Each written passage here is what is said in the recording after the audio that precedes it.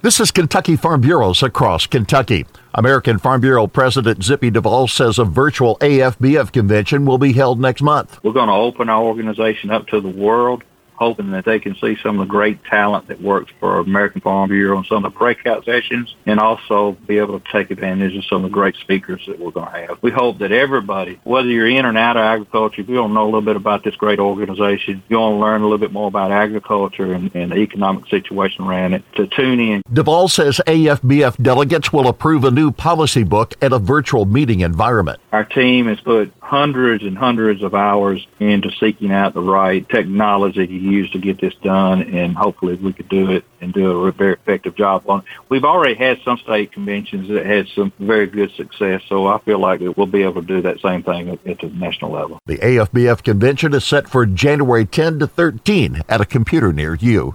This is Across Kentucky.